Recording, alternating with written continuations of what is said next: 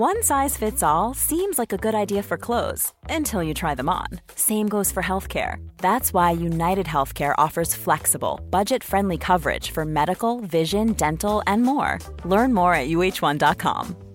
Hiring for your small business? If you're not looking for professionals on LinkedIn, you're looking in the wrong place. That's like looking for your car keys in a fish tank. LinkedIn helps you hire professionals you can't find anywhere else, even those who aren't actively searching for a new job but might be open to the perfect role. In a given month, over 70% of LinkedIn users don't even visit other leading job sites. So start looking in the right place. With LinkedIn, you can hire professionals like a professional. Post your free job on linkedin.com/people today. Hold up. What was that? Boring. No flavor. That was as bad as those leftovers you ate all week. Keke Palmer here, and it's time to say hello to something fresh and guilt-free. Hello Fresh. Jazz up dinner with pecan-crusted chicken or garlic butter shrimp scampi. Now that's music to my mouth. Hello Fresh. Let's get this dinner party started. Discover all the delicious possibilities at hellofresh.com. The information depicted in this podcast is purely for informational purposes only. Please consult your healthcare professional before making any changes to your lifestyle or routine.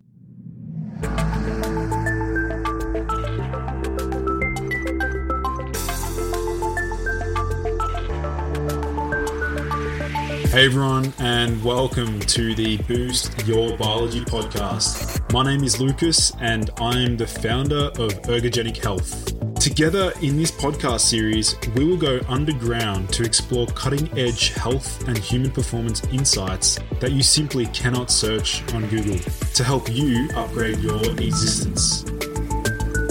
So, without any further ado, let's jump into today's episode. Ladies and gentlemen, welcome back to the Boost Your Biology podcast. Today, I have a supremely special guest. Joining me in is Keith Littlewood. Keith, welcome to the show, man. Thanks for having me. Awesome. Keith, do you want to maybe let my listeners know a little bit about maybe your journey and how you got so fascinated into, I guess, optimizing human health? Sure. I failed massively at school. But the only qualification I was good at was biology, but there was nothing really kind of pulled out of that. I was always going to go into the army. I was actually going to go into the RAF, but the career centre was too far away, so I opted for the army and working with helicopters. And I did 4 years with the army, and I came out of there pretty lost and didn't know what I wanted to do, and ended up falling into a gym induction at a leisure centre because the instructor wasn't there, and they asked me to take it because I was a leisure assistant at about 23, 24. And from being in the fitness industry as a fitness instructor into personal trainer, rehab, into therapy, pain management, and then into kind of some functional medicine, nutritional-based stuff, I then kind of got interested in the works of Ray Peat, kind of a really broad reference of kind of, information he's put out based upon his work and thought process, and some really solid thinking from other scientists that I think is glossed over to a degree, but that's just generally how kind of business and industry operates these days, not looking at some of the older, research that's really quite potent in favor of kind of more reductionist mechanisms. And so I got interested into that and reading his stuff and many other people's stuff for years, which I think I've developed a lot of my, I'd say, understanding. I still feel like I don't know much at the moment. I still feel like I'm scratching the surface permanently.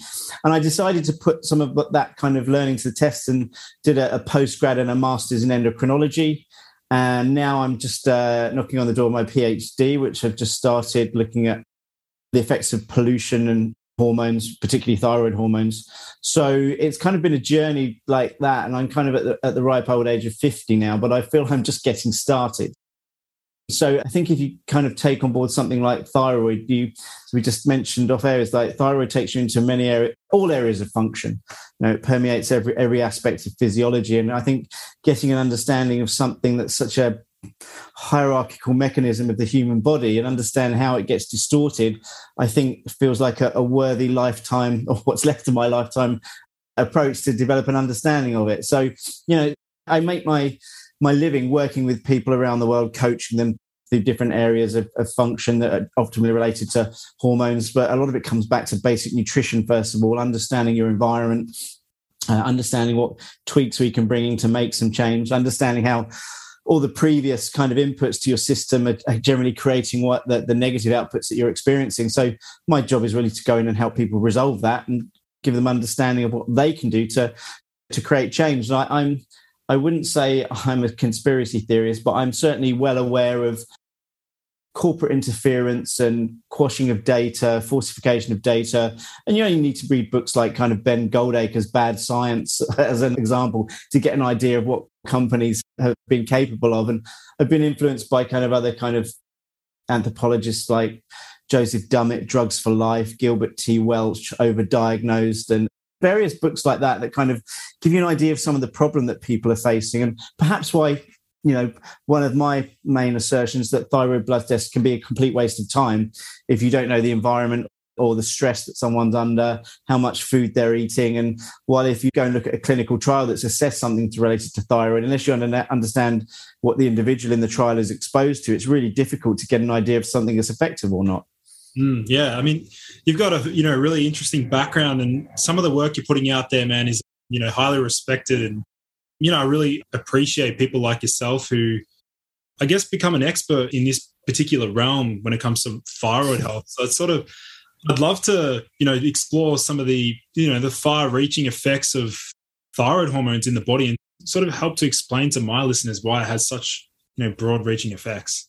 Sure. Well, I still don't classify myself as an expert of any sorts, because when you're starting a PhD, you realize some of the level of understanding you have is probably not as good as you thought it was. So as much when I was starting my master's degree, I thought I knew nothing. I feel I know even less now. And part of that's probably looking at aspects of, molecular science and how small and reductionist we can get. And I kind of put a post out this week about Hans Selye, who kind of really focused on the concept of supramolecular biology, understanding life, what's functioning, what's happening to the organism as such. And I think, it's quite useful to keep a keen eye on what's happening at the molecular level, but understanding of the broader implications for physiology and life, blood tests, and more importantly, symptom expression. So, that's kind of what I'm really interested in, is trying to get a broader grasp of how we can understand all the problems that are related to thyroid suppression. And I think ultimately get people to understand what they're in control of. I'm a big fan of Ivan Illich's work. He's made a really good argument that, technically people can be made into patients at the checkup. They're a person, now they're a patient. And that can come from, very arbitrary numbers about what constitutes good and what constitutes bad. And, there are probably many things that you kind of think, well, that's not right. And, I kind of see those values not meaning what they're supposed to mean in a clinical perspective.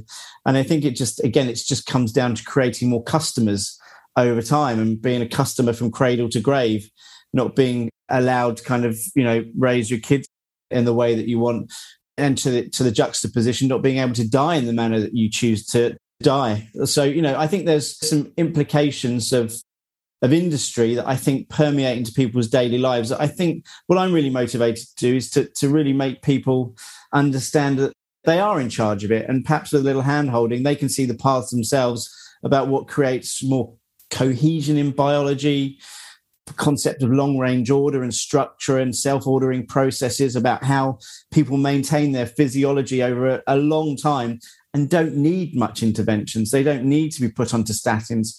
They don't need to go on antihypertensives. Don't get me wrong. There are probably cases where people do really need that. However, when you understand the tenets that, cholesterol is a really easy one to pick on, because you just go back to the Jupiter trials and know that they were cut short. The data was withheld from, peer review. No one's really ever had a good chance to look at the proper trial data, but it was cut short for a reason. And there are some very obvious reasons why that was cut short. And so when you understand that cholesterol, as an example, is not necessarily related to kind of heart disease any more than, anything else could be. I mean, we understand that the cholesterol accumulating in an artery is because there is damage going on in that particular area. There's calcification of the arteries, as an example. And when you bring that back, we know that thyroid hormone has a huge impact on cholesterol values, whether it's receptors, whether it's cholesterol enzymes, liver function, accumulation of issues like non-alcoholic fatty liver disease, accumulation of fatty acids, inability to use glucose efficiently. And this is where I think unpackaging thyroid and looking at the problems associated with the studies and, understanding that suppression of thyroid values or just an inaccurate thyroid value because of what's going on at the receptor, what's going on metabolically, this can be a problem. And that's what I'm really interested in doing. Yeah. You sort of mentioned, Keith, around the inability to utilize sugar, or I guess glucose. Do you want to sort of expand upon that and sort of mention the implications in terms of thyroid function and carbohydrate metabolism? Yeah. So, I mean, if you look at some of the nutrition in the world, I would say that current fads within nutrition is that carbohydrates are still being vilified to a degree.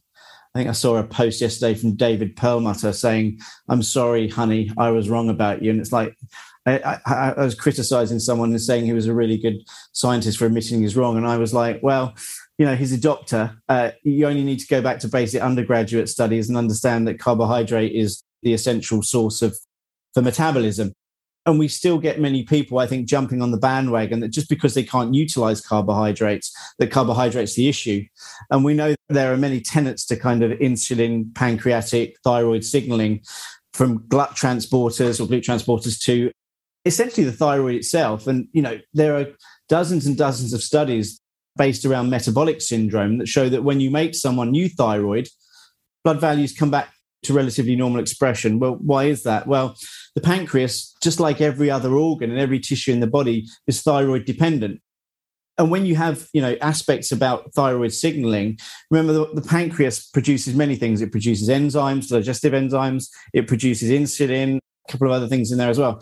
But if the energy to the pancreas is substantially decreased, the ability to respond with insulin production over time can be substantially decreased.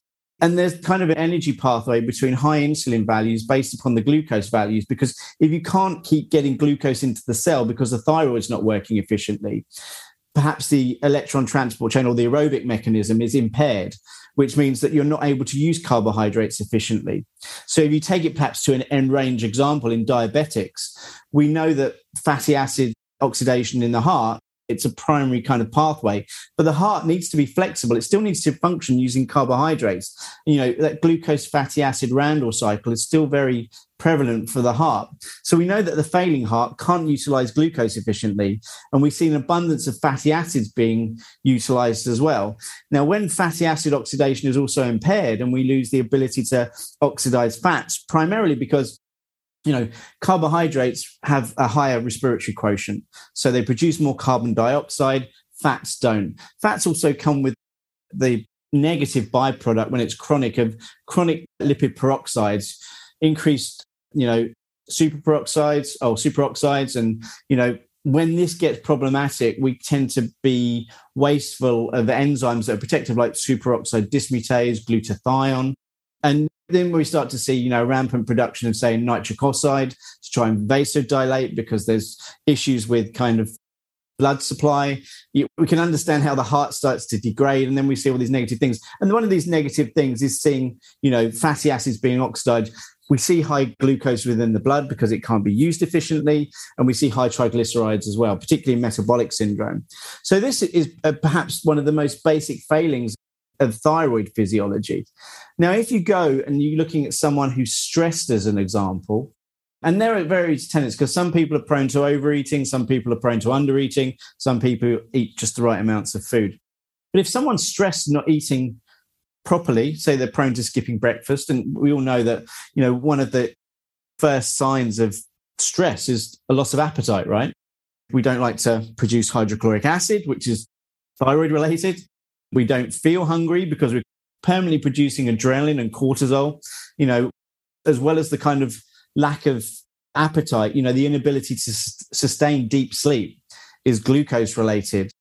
Not being able to get to sleep, waking up chronically at multiple times, and then not feeling very hungry because you've been kind of dipping in and out of that stress state throughout the night. That, to me, is thyroid failing. And there can be other tenets with, inflammation in various tissues, and particularly the gastrointestinal tract.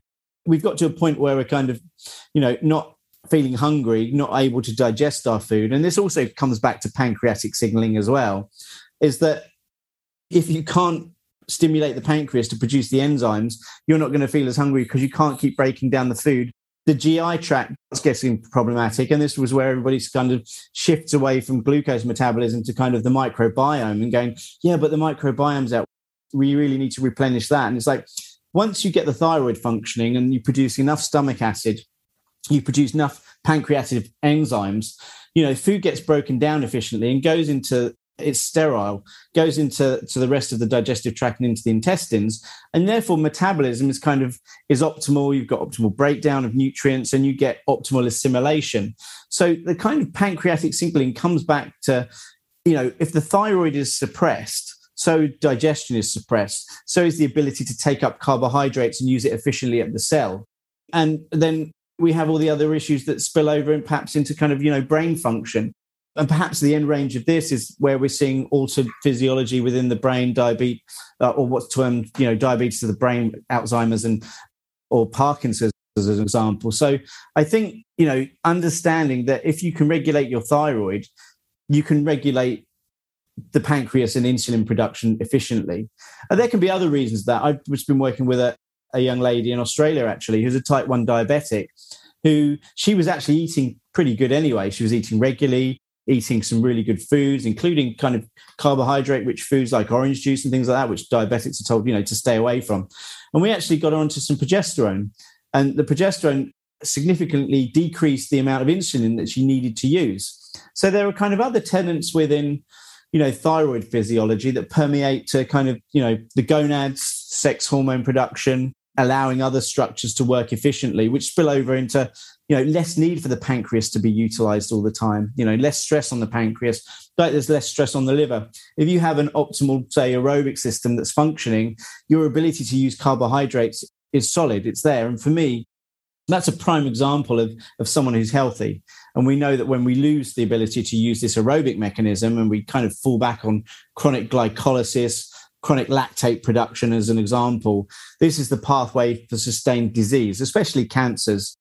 And, even if it's not kind of going to cancer via mutation within the mitochondria, the cells and the aerobic function, this is where we start to see disordered systems, pancreatic signaling, tissues within the cardiovascular system, accumulation of various products within the central nervous system and the brain. So I think, it sometimes becomes hard to focus on, say, just the pancreatic signaling from the thyroid, because, again, that becomes part of a systemic problem. But everyone likes to break it down and go, it's a carbohydrate issue. You need to cut carbohydrates out. You need to go keto. You need to go carnivore. And people can actually, create some useful changes and go, yeah, I feel really good. I've lost some weight. And, for most people, that's the primary symptom of success for them, right? That's the marker for them. And they don't really kind of look at the other things. So you find a lot of people, they come out of a keto carnivore diet and they try to bring carbohydrates back in, and might be a manner that's efficient, might be not. And then they start going, I'm gaining weight again, or I'm having all these problems. My sleep is still not improving. And that's a thing I see from a lot of people coming from keto and carnivore. Hair loss, sleep not improving, blood sugar's not improving.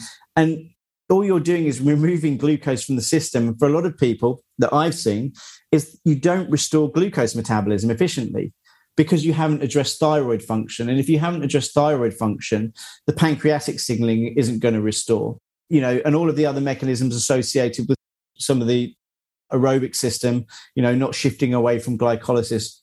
Don't get me wrong. This is kind of some of the end range stuff that you might see, unless you're going and testing lactate and things like that. Perhaps it's just a guess, but we know that, within cancer, as an example, that sustained glycolysis, fermentive, metabolism is a cause of many problems, primarily because it shuts down thyroid as well. There's some really interesting stuff I've been looking at recently as part of my research, is showing that actually cancers, the tissue is hypothyroid, just the cancer tumor itself And there's been some cases of, shutting down T4 and reverse T3, but giving someone T3 still, and it's actually shrinks the tumours quite substantially. So a lot of people might think that, hang on, you just need to get thyroid working, adequate T4, making sure that's converting to T3. True, that's a very potent mechanism. But sometimes there are very kind of nuances when you see kind of disease like cancer physiology as an example, that there's a very different nuance to the tissues. And this is why I think maintaining thyroid function throughout life is going to be the marker for longevity. And that's when you start getting into, another whole discussion about, a lot of people say that you see decreased thyroid hormones in people who are older. And it's like, well, actually, you could actually say that they're at the point now where their thyroid's even more starting to fail. The other people, you've been assessing them and saying they've been dying of cardiovascular disease. But if you don't really know how the thyroid's functioning, you're just assuming that their thyroid values were normal and they were dying in what we call a euthyroid state. So again, as we said, thyroid physiology goes through many tenets of discussion from society through to nutrition, through to longevity, digestion, sleep, fertility, everything. Yeah, really, really fascinating stuff. I think you did a great job at sort of breaking that down. What came up for me there, Keith, was in terms of assessing someone's thyroid hormone production, how much emphasis do you place on blood work versus, external symptoms and things like that? I think any information that you can get is useful. I've seen people who look totally normal in blood tests. And again, the clinical presentation that you would expect someone to pick up when they're going to see a clinician might be constipated, might be hair fall, might be high cholesterol values. It might be, bradycardia, it might be tachycardia. There are various nuances to looking at how you might assess someone. And again, it comes back to understanding nutrition. It comes back to understanding environment someone's living in, emotional stress that they might be under. So I do think the thyroid blood tests are useful. I'm not saying that they're all totally useless and don't mean anything. They're just a tool that can be used to make a decision. But again, it also comes back to what you perceive as normal. And most thyroid associations will say that if it's about 4 to 5 MULs, depending on the measurement you're looking at and what area of geography you're looking at, is that's completely normal. And I mentioned this to someone the other day in a podcast. It's like, well, if you look at some of the suggested diagnosis now within pregnancy and also within depression, there's quite a few papers that have said, and I think there are some standpoints that says you shouldn't let the TSH go above 2.5. So if you're kind of suggesting that both depression and pregnancy require, lower TSH values with what are perceived to be normal free T4 values, then you're talking about sustaining life optimally through the gestational period. Why do you think that doesn't extend to kind of normal function and life, outside of pregnancy? And this is where I think the problem is. And also, I'll quote Ray Peat, who said he never saw anyone that was actually healthy with a TSH above 2. I think that's pretty spot on, to be honest.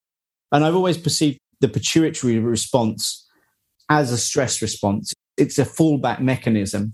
Not to say that, it's not important, but to the extent that we can maintain optimal peripheral conversion of thyroid hormones, particularly the liver, kidneys, muscle tissues, as an example, if that is efficient, we don't have to keep falling back on these mechanisms.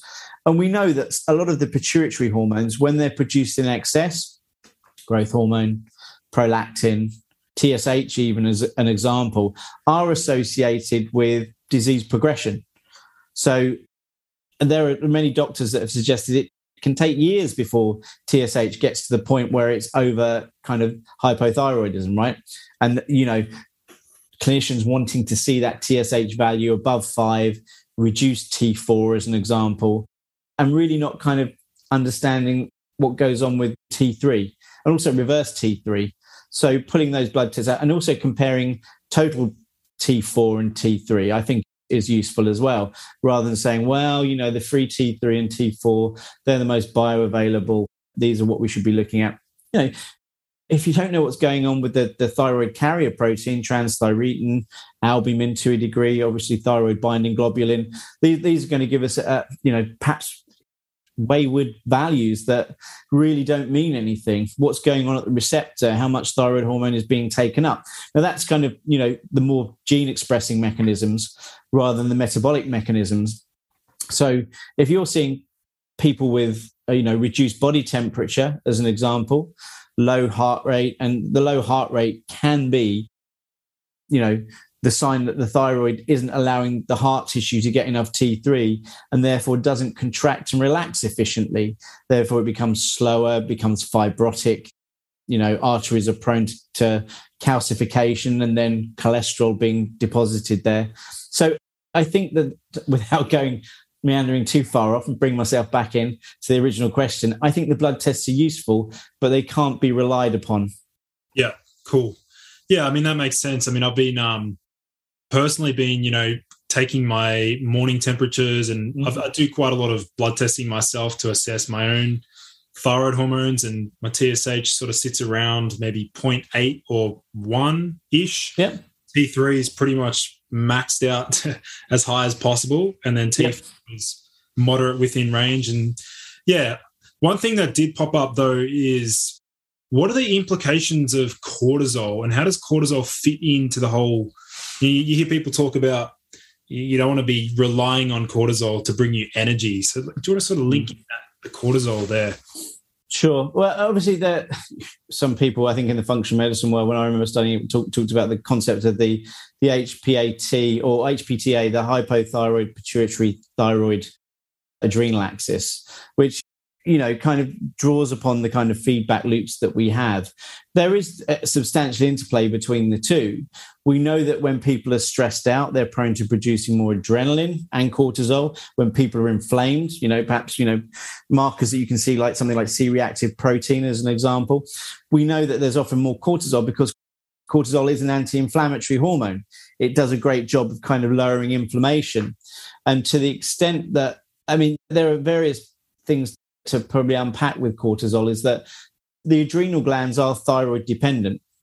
So all glands are thyroid dependent. So if you're in a low thyroid state, your ability to produce cortisol can be diminished, but there might be a compensatory mechanism going on. But also when we're stressed and when we're kind of not eating enough, you produce more of the glucocorticoids like cortisol, and they have an inhibitory effect on TSH. So the more kind of stress that we're under, it makes the TSH look relatively normal and indeed even low.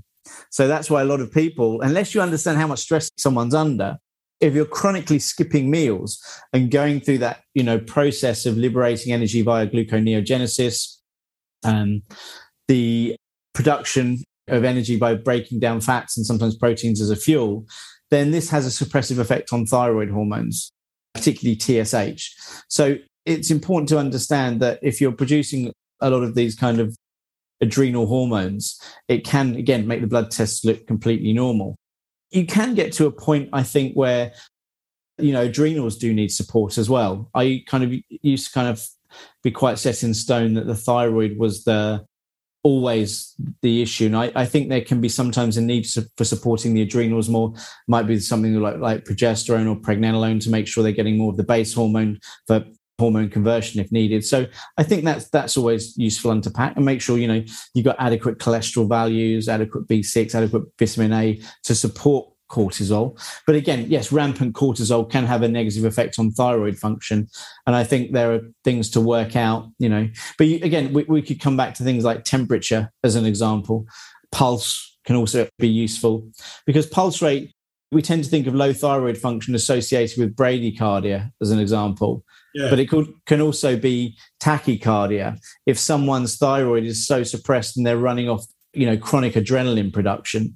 So that's why, it's very easy sometimes to look at someone's heart rate and think, oh God, they're hyperthyroid. And it's like, well, their temperature's low.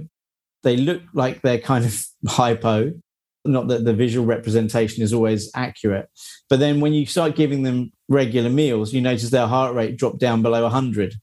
And it's because they're not running off adrenaline all the time. They're not trying to liberate energy from this gluconeogenesis, which is, we term it kind of perhaps the stress response, but it's like it's a normal pathway that's there to back us up. But to the extent that it's chronically maintained and you're breaking down fats as a fuel all the time and perhaps proteins, then this can be kind of detrimental in itself. So, but it's, we will switch between, like, for an example, females during the menstrual cycle, when, during the follicular phase, go through glycolysis within the uterus and the surrounding structures, because estrogen's primary function is often stimulates glycolysis, and also what's going on, around the rest of the structures there to help it get through the menstrual cycle. And then progesterone comes in, has this anti-estrogen effect and switches back towards oxidative metabolism. So there are various switches that are going on and off all the time.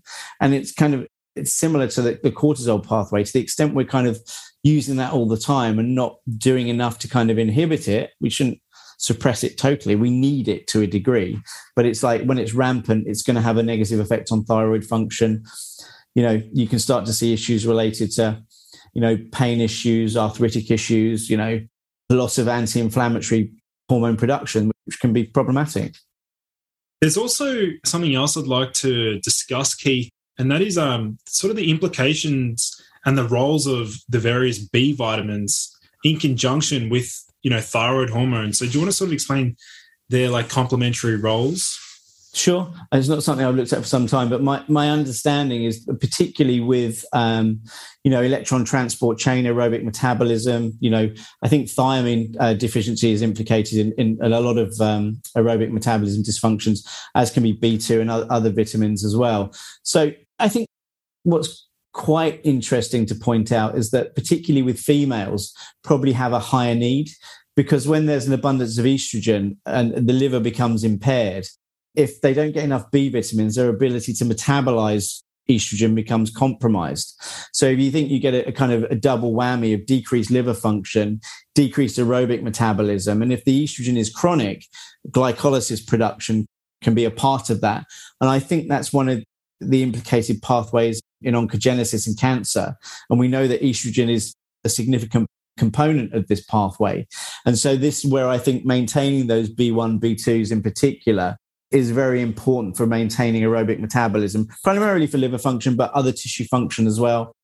I think it almost kind of adds into the idea that why females are 10 times more likely to suffer from autoimmune issues or hypothyroidism. So we could argue that in some cases that understanding if someone's got enough B vitamins can be a useful support. And I think that's something we want to kind of tick the box for prior to kind of thinking about thyroid therapy. And that's why I'd rather go with just a B complex for most people, because it can be quite useful. I'm not really someone who goes down the route of lots of testing. I've done that before. If people have got the money, they can go in and do an organic acids test and look at the profiling there. But I've kind of got to the stage now where the way I like to work is minimal testing, feeling what's going on, looking at the basics like temperature and pulse, sleep quality, digestion, mood, all of these aspects. Don't get me wrong, I will use those tests if things I'm doing aren't working. They're always a fallback. But at the end of the day, I think, we can get a lot of those nutrients from food to support what's going on. Sometimes with females, there's a need to go with that. After that, if the B vitamins are adequate, then it might be that the thyroid is being suppressed, whether it's high estrogen, whether it's environmental pollutants, whether it's stresses, whether it's inheritable traits. But yeah, I think that the components of B vitamins are essential to understand that energy production can be inhibited by a lack of B vitamins, for sure. Awesome. So Keith, I'd love to get your perspective on, might be a little bit controversial, are the omega-3s from seafood. I'd love to, hear about your thoughts there. Sure. So this is quite a contentious area, and I've kind of tried to unpack my level of understanding with this. And a lot of people kind of go with the ideas that omega-3s are heart protective and anti-inflammatory. They tend to have an effect where they suppress the pathways of inflammation. One of the primary mechanisms, and still I'm happy to be proved wrong on this, and I kind of read a lot of Ray Peat's work that influenced me on this. I think omega-3 should be kept to a very bare minimum. And again, when we look at the disease states, like in the diabetic heart as an example, or kind of neurological issues like Parkinson's, there's often an abundance of these and an excess of these. So we have to kind of wonder, why are these in excess? And I think another component of this is the supposed cardiac risk. And there's a lot of studies and suggestions and narrative that cholesterol, as an example, is lowered by increasing the omega-3s within the diet. And I think this is not perhaps always a positive pathway. But if you're looking at the concept of cardiac risk, I remember when I was a fitness instructor, we had 7 things with the American College of Sports Medicine that were defined as cardiac risk. And I think the things are pretty similar now. But if your cholesterol was high, that's a level of cardiac risk, right? Now, depending on where you sit, I mean, I see many blood tests coming from clients in the US, and you've got these big red numbers in cholesterol going, and it's like, I'm looking at it going, that cholesterol value is absolutely fine. And there are some huge studies. There's a really big one that came out of Korea showing that, cholesterol values of 5.5 to 6.4 or 5 are absolutely pretty normal. And we're associated with increased longevity, but anybody who had lower cholesterol values was dying earlier. So there's still kind of many contentious issues with kind of heart disease, longevity, and the idea of cardiac risk. And I think omega-3s, one of the primary reasons I think they might be problematic is what they do to the cell membrane. And when there's an abundance of them, they tend to make the cell membrane quite leaky. Now, you see a lot of people going, you need membrane fluidity. And I think membrane fluidity is a bit of a misnomer. And I won't pretend I'm an expert on any level of this, but again, and there's another contentious area within biology about how the cell membrane functions. So people suggest that when you it's very easy to put phospholipids, unsaturated phospholipids, into the cell membrane just by increasing them in the diet. And this is supposed to make them more fluid. But there's quite a few studies that have shown that when you have an abundance of, say, DHA, the omega-3, at the cell membrane, it makes it quite leaky. Now, you can actually go and stab holes in cell membranes and they still don't get leaky. But you can give them omega-3s at the membrane and it does make them leaky. And there are various other kind of poisons that have this effect as well. Now, omega-3 is being used within cancer therapies as well to make chemotherapy more efficient. So it makes the cell membrane leakier. Chemotherapy kind of toxic agents can go into the cancer cell and make the cell die, go through apoptosis, this kind of programmed cell death. Now, I think if you're looking at that, you're going, well, if it makes chemotherapy more toxic, what is the accumulation of these products over time? But a lot of people keep focusing on the idea that cardiac risk is going down simply just by having a lower cholesterol value. So we don't know what the sustained effects are chronically with that. And I still don't see any studies that show that people who have omega-3s live longer. And, when you're looking at studies that are just looking at kind of food questionnaires, you can't really make any assumptions. And I think this comes down to the organization and coherence of a cell. And I think an abundance of these fatty acids is causing problems.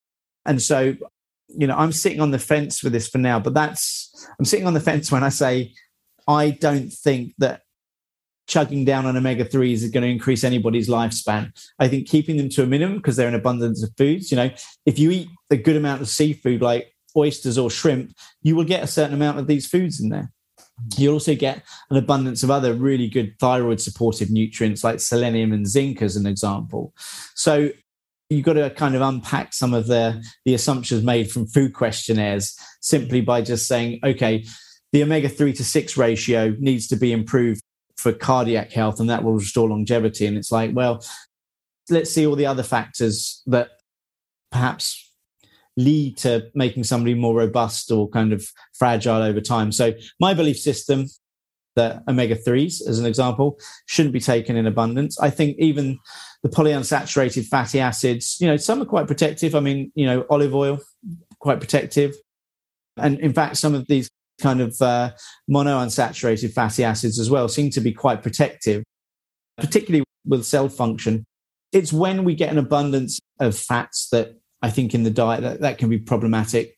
They can also kind of bind to, in fact, there's really interesting studies that show that DHA has a quite a high capacity to bind to transthyretin, which is a thyroid carrier protein, and displace T4. Now, saturated fatty acids can do this at a higher level, but they're more prone to kind of hijacking by the unsaturated fatty acids. And transthyretin is not the most abundant thyroid carrier protein. Thyroid binding protein is, but transthyretin is the kind of primary carrier within the brain. So if you're getting displacement of, transthyretin with fatty acids, particularly unsaturated fatty acids, then you're going to get relative or local states of hypothyroidism, as an example, within the brain. And I think this is where there's some really interesting areas to look at with regards to Alzheimer's, because a lot of people seem to think that there are low levels of DHA, and this might be the reason that people get Alzheimer's. But actually, we come back to the kind of the cell membrane as an example. The unsaturated phospholipids are the first fatty acids that can be removed from the cell to be used as a fuel. So if you've got a diabetes of the brain and it can't use glucose efficiently, then you're going to see the fats being utilized at a faster rate because glucose can't be used, and you'll see an abundance of perhaps glucose in these areas.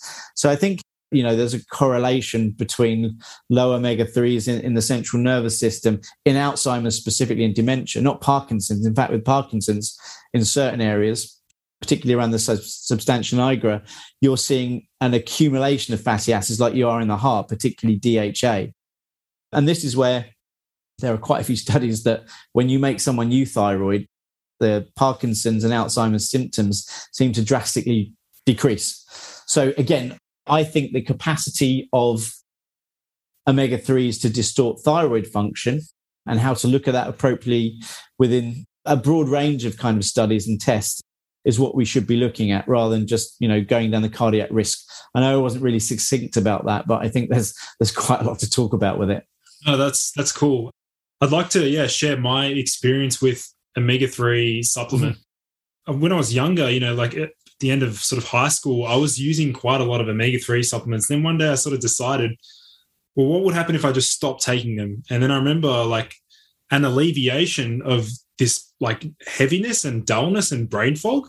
And I'm like, this is weird, because like, after years of using omega-3s, I thought they were helping with cognition and things like that. But I no longer use any omega-3 supplements. I might use, have some seafood 2 to 3 times a week.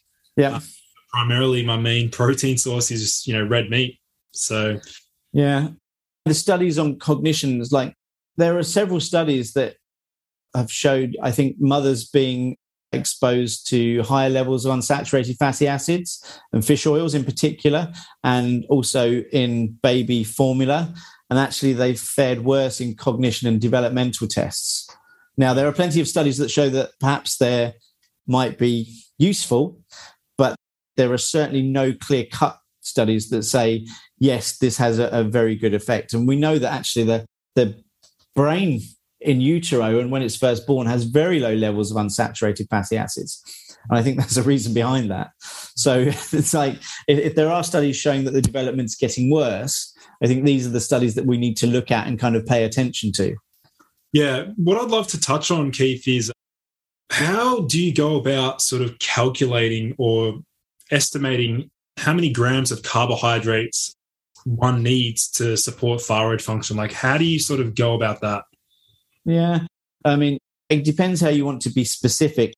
When I coach clients, I'm not saying here you need 200 grams of carbohydrate a day. I kind of not really into that. I'm not into body composition. That's not really what I'm interested in. I'm kind of, interested around kind of getting rid of people's energy, digestion, improving sleep issues, making them more fertile. So I encourage the clients to kind of play around with that themselves. So, it might be someone needs 50% carbohydrates, might be 60 or 70 within the diet. And I kind of just get them to play around with that. There's certainly a minimum value. I don't think people do very well under 100 grams of carbohydrate a day. And you specifically see people coming in thinking just throwing loads of carbohydrates after they've kind of been restricting them for a long period of time is going to do wonderful things. It's like your body's probably not going to be quite used to that. So I kind of look at trying to avoid kind of weight gain with clients. I kind of do go through the process of getting people to eat 5 or 6 smaller meals a day to start with and playing around with that. And then I might get them going back to 3 square meals a day because that's what they're good with, getting a bit of hunger in between. But some people, I'm just playing around with kind of sensations of hunger and just managing to maintain sleep through the night, avoiding weight gain if kind of they've had a hard time utilizing carbs before. But yeah, getting people up somewhere between 100 and 200 grams of carbohydrate, depending on their need. Some people need even a bit more if they're super athletic. So I don't have, too much specifics and nuance with that as a value. And certainly if you're kind of more interested in kind of body comp, then there are people more skilled at that who can do that. And what about in terms of the source of the carbohydrates? There's something we haven't discussed, and that is fructose. Yeah. I don't think fructose is bad. I think like anything, you can consume too much of it. I think also coming back to the idea of the pancreatic insulin signaling, a lot of people blame fructose. But for an example, you can activate something called the polyol pathway. And that's kind of implicated in diabetes progression because the end product of that is fructose accumulation you get a blockage at, I think it's succinate dehydrogenase. And this starts accumulating kind of more fructose. And I think that's just when there's an abundance of glucose, this tends to take place. And everyone blames it, it's the fructose accumulating. But if the pancreas isn't functioning again because of the thyroid not working efficiently, and if the liver is accumulating kind of glucose into triglycerides, as an example, and other fatty acids, the liver's not functioning, the liver's sluggish, the liver's not converting enough T4 to T3, then this can end up blaming the amount of carbohydrates and particularly fructose, but it might be this polyol pathway that's driving that response. So I think it's important not to keep blaming fructose. I think it's good to kind of, have a different source, glucose-rich foods, fructose, which I don't think is demanding on the liver as people make out, but it's just this kind of activation of the polyol pathway. Magnesium deficiency can be implicated in that. But I think it's just kind of the accumulation of the glucose when thyroid signaling isn't optimal, when the electron or the aerobic metabolism isn't working efficiently. It might be some cofactors that aren't in there, might be some thyroid cofactors, might be going back to B vitamins and energy production again. This might be just one of the reasons why we're seeing these kind of high values of fructose, or it might just come back to some of the signaling mechanisms between the GLUT transporters. But I still think that can be substantially related to thyroid function. Awesome. Hey, I'd love to dive into, I guess, some situations and unusual cases where you've corrected thyroid hormone production or you've added in thyroid and some unrelated or unknown health issue just goes away. Like, I'd love to hear about some stories there. Gosh, so many. But important for me to say, I'm not a doctor. I can't diagnose. I never give people thyroid hormone. I furnish them enough information for them to make decisions. So they educate themselves. I don't get me wrong, if you're very fragile and immediate risk of a heart attack, it's not even something you should be thinking about. But taking thyroid is very safe for most people, and they're quite capable of making their decisions once they've read enough research around it. So I encourage people to do the reading to make decisions themselves. If there are permanently low temperatures, things aren't improving, sleep, blood glucose values, cholesterol, it's something that you should be considering. But, I've seen kind of clients, sometimes it's the weight issue. Sometimes it's totally unrelated to weight. I've certainly seen clients, sleep through the night when they have adequate thyroid hormone. Sometimes you can argue the idea is that you don't need thyroid hormone because there are a certain amount of people, like 65, 70% of clients I work with, their thyroid is suppressed because they're not getting enough carbs in, or they're not eating enough food. Therefore, the thyroid doesn't get a chance to function properly. But then there are a certain number of clients that do need that response. And I've seen anything from cholesterol values improve. I've seen clients get pregnant. I've seen constipation resolve. It's pretty the full gamut of thyroid symptoms. People get warmer, brain fog lift. I've seen clients who damaged by a vaccine historically improve their thyroid function. The brain fog's lifted substantially. There are just many things that I think that thyroid can resolve. And it doesn't necessarily always need to be thyroid hormone. There are thyroid supporting things. We talk about the cofactors like selenium and zinc. Bearing in mind the thyroid receptors are zinc fingers, and that may have an impact. But, there are aspects from supplements or compounds like taurine, which can be pro-thyroid, which I think is really, really good. I think my sleep kind of improves reasonably well by starting taurine, which I think has been quite nice. Well, certainly a deeper sleep. And I also think methylene blue, which kind of tends to increase thyroid hormones as well. I've seen do some wonderful things. So as much as I'm kind of pro-thyroid, I think there are a number of things that people can consider. And going back to the B vitamins again, it might seem like it's a thyroid deficiency, but it might be a simple B vitamin deficiency that's driving that. But I think the more that we're seeing kind of rampant pollution and stress and malnutrition, abundance of pollution in foods, kind of highly oxidized foods that tend to cause problems with the aerobic metabolism. And, we go back to that point with cancer tumors that are very low in thyroid and the aerobic system doesn't work very well. There are clear cases there where adequate T3 has done some wonderful things, not in my work, but in these kind of advanced kind of cancer cases where I think that's very potent and very impressive. So I think that there can be, like I said, I can't think specifically right now, putting me on the spot, but I've seen clients' digestion, mood, fertility, sleep, cholesterol values, blood glucose values, HbA1c values improve. Menstrual cycle, it can be something that restores as well.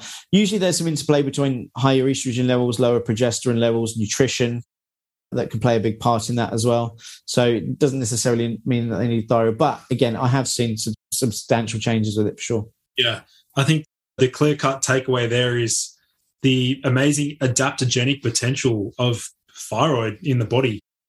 You've just, sort of mentioned some of those things that it's corrected. And I mean, I've seen that happen, with other people as well. Like you see them correcting a lot of things. There was one stealth marker we didn't really get a chance to discuss, but I'd like to quickly touch on it, is reverse T3. It's one of those markers that rarely gets assessed. Yeah. Let's talk about maybe why it's neglected and what's its function in the body. Well, if you go to, I've got some big classic endocrine textbooks there that don't even mention it. It's like they don't even mention premenstrual syndrome in there, like it doesn't exist in your kind of classic endocrine textbooks. And reverse T3 sometimes get a very small mention, or it's just totally ignored. A lot of clinicians tend to think it's totally pointless. It's not metabolically active. Its primary kind of consideration, and again used by integrative practitioners, is the role that it might be acting as a metabolic brake. T4 should convert to T3 when the outer ring is deiodinated. So T4 is kind of an iodine molecule is removed to give us this kind of nice kind of, very functional metabolic kind of health restoring action of T3. Now, if there's an excess of T4, it might be deiodinated to the inner ring, which is reverse T3. So you can unpack this in a couple of different values. If you think there's rampant inflammation going on, then you might come to the conclusion that T4 is being converted to reverse T3 because T3 can't be used efficiently. Why might that be happening? Could it be an issue with the thyroid receptor? We get certain pollutants that act as something called a ligand binding, where it kind of fits into the thyroid receptor. That might be an issue, and therefore we might assume that if there are higher values of reverse T3, that might be because T3 is not being used. There's another point to that, and I'll just kind of quickly suggest that, is that if you have a high reverse T3 and you compare that with a ratio of, say, free T3 or total T3, you can get an idea of where, if that needs to be a certain value. So, for example, some people suggest that a free T3 to a reverse T3 ratio should be higher than 20. Now, depending on what values you're looking at, you need to kind of add a couple of zeros on, then divide it by the reverse T3. Then there's the component that some people look at it doing a total T3 test and dividing that by the reverse T3 to come up with a ratio. And some suggest that should be between 10 and 15 with an upper reference range of free T3 above 20%. So, and I kind of like that one because that's quite useful, because you're comparing the total T4 with the reverse T3 and kind of making the distinction that free T3 should be upper range. And I think that upper range of free T3 is where we should always be at, because it's constantly being turned over, and it should be being turned over. Now, bringing it back to the disease state again, a tumor often has high levels of T4, high levels of reverse T3, high levels of deiodinase 3, which also ends up degrading T3 down further, and also sends it down its kind of degradation pathway at the liver. So you get kind of upregulation of the, sulfation and glucuronidation of T3. The problem is, again, it suggested that T4 and reverse T3, when they're elevated, could be implicated in tumour formation. Now, T4 and reverse T3 have a specific non-genomic effect that are associated with fibrosis. So I think, again, it's kind of not sitting on the fence, but understanding that, yes, reverse T3 could be higher when there's rampant inflammation going on, which may suggest that T3 is not being utilized or assimilated, taken up at the appropriate sites. But in cancer cells, as an example, is that reverse T3 can be very elevated because the tumor itself has a specific microenvironment that doesn't allow T3 to be used. It maintains glycolysis and this fermentable, the Warburg effect, maintains wasteful use of glucose. And some of the studies, what they can suggest is that, as I said, if you kind of make someone hypothyroxinemic, i.e. restrict their ability to use T4, so give them a thyroid kind of a slowing medication, that stops them producing T4, which then stops them producing reverse T3. And that seems to have a very protective effect on tumours and shrinks tumours quite substantially. However, what they found is that you need to give someone T3 to have this effect. So it's restoring the tumour status to euthyroid, which stops glycolysis, which stops this kind of increased lactate production, switches to kind of aerobic metabolism, and allows cells around it to go through this kind of usual programmed cell death. And, with cancer cells, they kind of, the concept of increased telomeres and what they call replicative immortality. Cancer cells want to keep going on and on forever, and they don't care what's going on around them. They just keep breaking tissues and fuel sources around them. And that's in a relative state of hypothyroidism. So just without rambling too much, just to understand that there are cases when perhaps reverse T3 combined with other thyroid hormones can be useful to get an idea of if there's a problem metabolically, but also a high reverse T3 without looking at the T3, and perhaps TSH levels will always generally look normal within this. But the T3 within that specific area might be kind of very, very low. So it's important to understand that there are various nuances to looking at reverse T3. Amazing. My final question for you, Keith, is, are there any areas of research that you're really, I know you sort of said the pollution, the implications there on thyroid health, but any areas of research you're really excited to see more of? I think there's so much thyroid research still not done yet. My idea with my study is to look at how, different hormones might elicit different responses. And it may be that we get to look at some of these markers. There are some studies on this role of T4 with reverse T3 and something called the integrin AVB3 receptor, which is like this non-genomic pathway. So it's metabolic. And T4, when it's high, can it be implicated in fibrosis and tumor formation, and also, angiogenesis and metastasis. So I think the concept of understanding the metabolic effects of perhaps when people are prescribed the standard thyroid hormone, levothyroxine, there are implications with that, and shifting away to more appropriate mechanisms like T3 or T4, T3 combos. And that's the kind of research I'm kind of trying to diagnose, which is going to take place over the next 6 years. So that's something I'm really personally interested in. I do think that there's a kind of, not a purposeful suppression of thyroid physiology, but, when you think it ties into kind of statin medication production, glucophage, metformin, profit, and industry, I think you can perhaps see why there's not as many studies on this as there should be. So that's what I'm interested in personally. I think anything I'm really interested, because I don't understand it enough, is the concept of the membrane of the cell. And, if you come across Gerald Pollack's work and Gilbert Ling's, and how the idea that the cell membrane, the lipid bilayer, isn't as important as we think it is. And there are more complex proteins and ordered water structures that perhaps are more responsible for ions being absorbed into the cell, rather than these complex pump pathways. And, the questions of whether you have up to 400 pumps in a perceived cell membrane. It's like, where do all these pumps go, and where's the land space for them? So I think if that turns out to be kind of getting more research by certainly cleverer people than myself, and looking at the idea of kind of Gilbert Ling's and Troshin and Vladimir Metvev works and Gerald Pollack's work, and the idea of structured water and interfaces between the cell and other structures. I think that's something that could be groundbreaking. That's something I'd really like to see more of. Amazing. All right. Well, Keith, I want to let my listeners know, like, if they want to connect with you and learn more about some of the things you spoke about today, where can they find you? Sure. My website is balancedbodymind.com. That's kind of also reflecting my kind of therapy stuff, which I stopped doing last year. So I don't tend to do that much anymore. Instagram, Tomo Littlewood. People need to email keith@balancedbodymind.com. So I appreciate the shout out. Thank you. Awesome. So I'll make sure to leave those linked in the show notes for those listening in. But Keith, thank you so much for coming on the show. Pleasure. Thank you, everyone, for joining in to today's episode. For in-depth show notes and lessons learned, visit nofilter.media/boostyourbiology.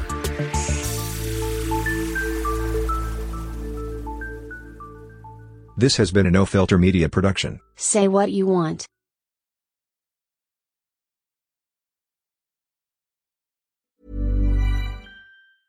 Even when we're on a budget, we still deserve nice things.